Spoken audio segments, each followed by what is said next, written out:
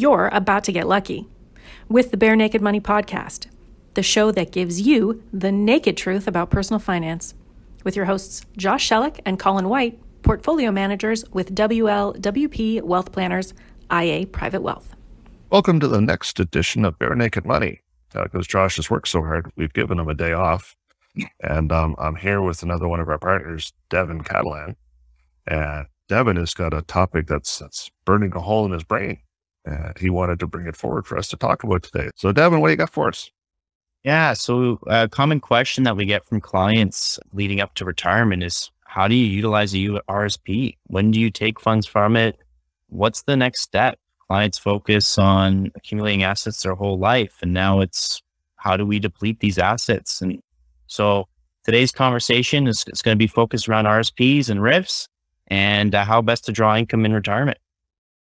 And I think we can begin by stipulating that what your Uncle John thinks was a good idea is not going to make the list. We're going to be a little bit more calculated in how we walk you through it. This, for the record, is not an exhaustive list of all possible situations, because you're talking about triggering taxable income. So that's what this conversation's about. And there are a lot of moving parts, and some people's situations are quite complicated. But we're going to walk through some things to think about for sure, and how to think about this issue, and maybe give you an example that's close to your situation that may help you out. Yeah, there's some general rules of thumb that you hear from, like you mentioned, Colin, your next door neighbor, Bob, or a relative, or your accountant, or in the news. And general rules of thumb are a great starting point, but there's a whole nother aspect to it as well, part of a planning piece that we'll probably discuss in a little bit. But I guess the first place to start, what is an RSP and what's a RIF, or when does it become a RIF, Colin? Yeah, and this is just one way, that just to make sure we're setting the playing field. You can just cash money out of an RSP, then that's a thing. The more typical scenario is that you have an RSP that moves to an RRIF, Registered Retirement Income Fund. Now, an RSP and a retirement income fund are basically can be the same account, they can have the same investments in them. There's no requirement on making a change like that to change the investment strategy. Sometimes it's called for. It's a time to revisit the investment strategy, but there's no requirement. So it's not a taxable event. It's not an event that causes any other disruption other than it changes the account type. And when you go into a RIF, there becomes a minimum amount you've got to withdraw each year and take into taxable income. You can leave the money invested and put it into your TFSA or put it into a regular investment account. But in a RIF, there's a minimum amount that's got to come out every year for taxes. Now, you can RIF your money pretty much anytime you want. But if you have not moved your money into a RIF by the calendar year that you turn 71, under current rules, you've got to move it to a RIF that year. And then there's a calculation that's done based on the market value at the end of that year. And the following year, the calendar year you turn 72, there's a minimum withdrawal amount that's a little better than 6%. It's going to have to come out of your RIF. Now, again, you can choose to do it earlier, or you can wait until, that you get forced into it in your 70s. Now, that date and those numbers can change with every federal election, or every federal budget, I should say. It's something to keep an eye on, and that's our job, to keep an eye on it for our clients. So when the base rules change, then that causes a change to your plan. But you can choose to take the money out sooner than that. Some people will take the money out because they need the money to live on in retirement when they retire at 60 or 65. But yeah, basically that's the RRSP to RIF conversation. Yeah, and this opens up a whole nother discussion, because a lot of people, what they do is they defer their RIF withdrawals or the RSP withdrawals until they have to at age 71 or 72. And that's not necessarily the best case. Like you mentioned, if cash flow is an issue, it's one place to draw from. But then there's the whole tax discussion as well.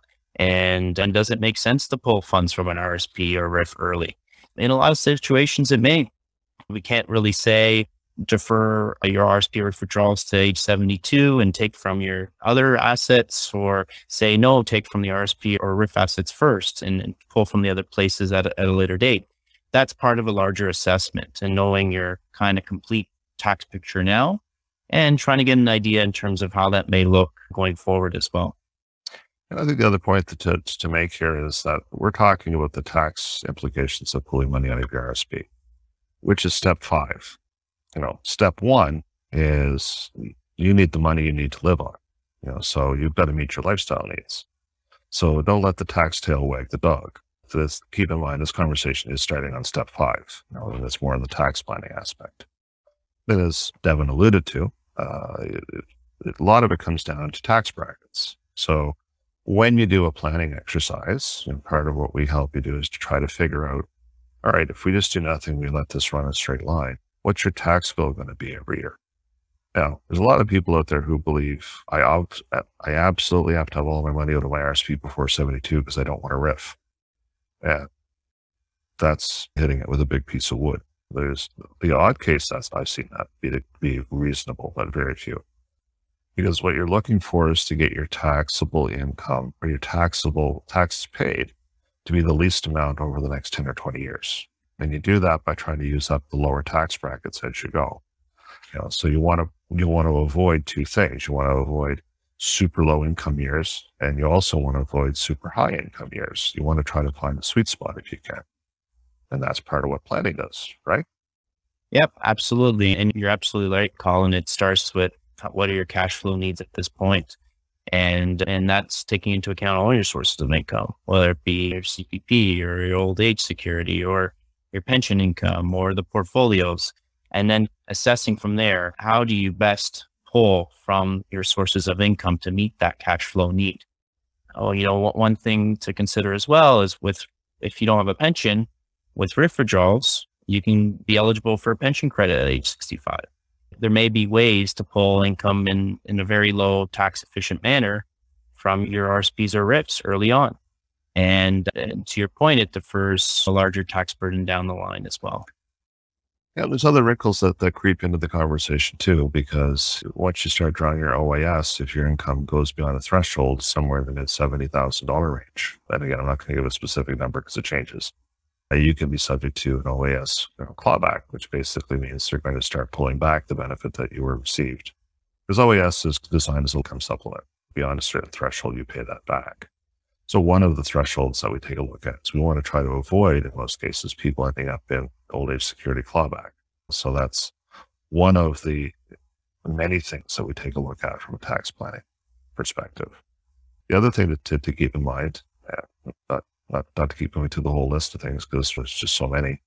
If you've got a taxable event that's coming up, like you're going to, planning on selling a piece of property, you're planning on selling a business, and 2 years from now, 3 years from now, or sometime in the next 5 years, there's going to be a large taxable event, then you need to plan around that. Maybe you pull a bit of RSP money up before, then you take a break for a year, then you pull a bit money up, and you start pulling money out after.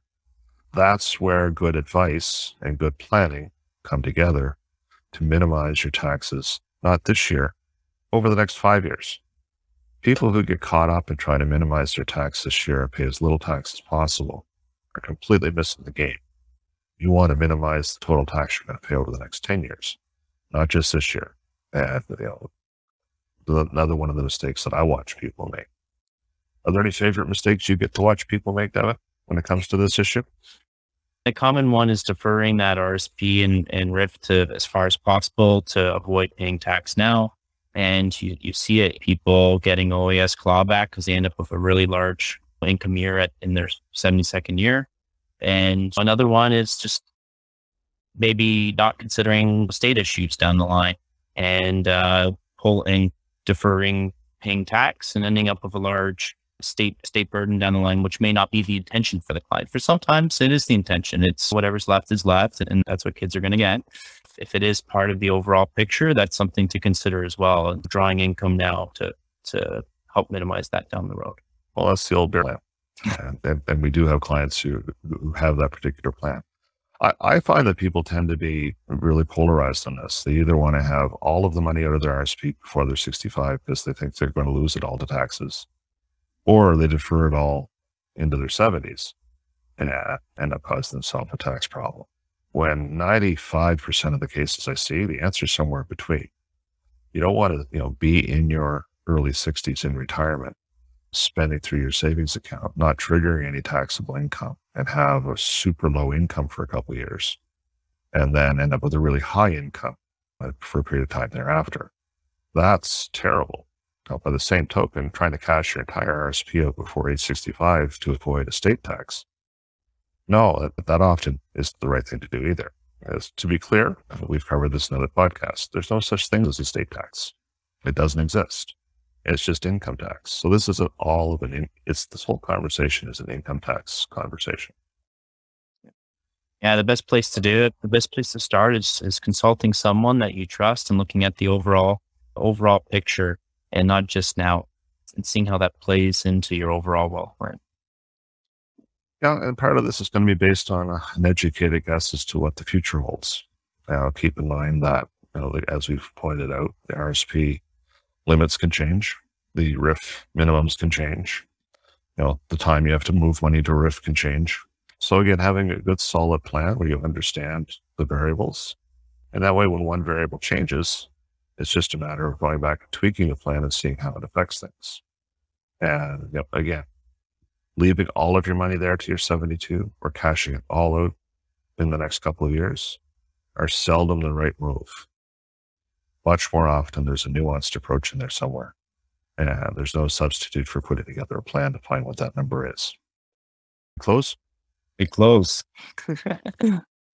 Yeah, the most important thing is if you're not sure where to start, is to ask for help. Talk to your advisors talk to us about what you should do in terms of drawing income in retirement. And we've seen hundreds of cases like this, and we'll provide our perspective and in terms of how best to draw those assets in retirement. And to summarize, your Uncle John is not a really good source for information, because even if he was tremendously successful, he was successful at a point in time in his own circumstances. This is a different point in time. You have your own circumstances, and your math may or may not be the same. So investing a bit of time and effort to actually do the math and figure out what's right for you can save you thousands and thousands of dollars of your hard-earned money. Keep it in your pocket, keep it away from the tax man, and that makes everybody happier.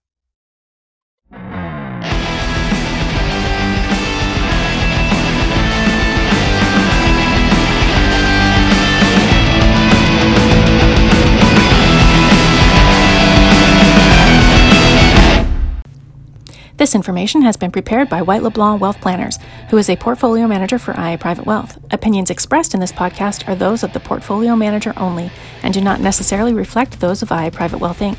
IA Private Wealth Inc. is a member of the Canadian Investor Protection Fund and the Investment Industry Regulatory Organization of Canada. IA Private Wealth is a trademark and business name under which IA Private Wealth Inc. operates.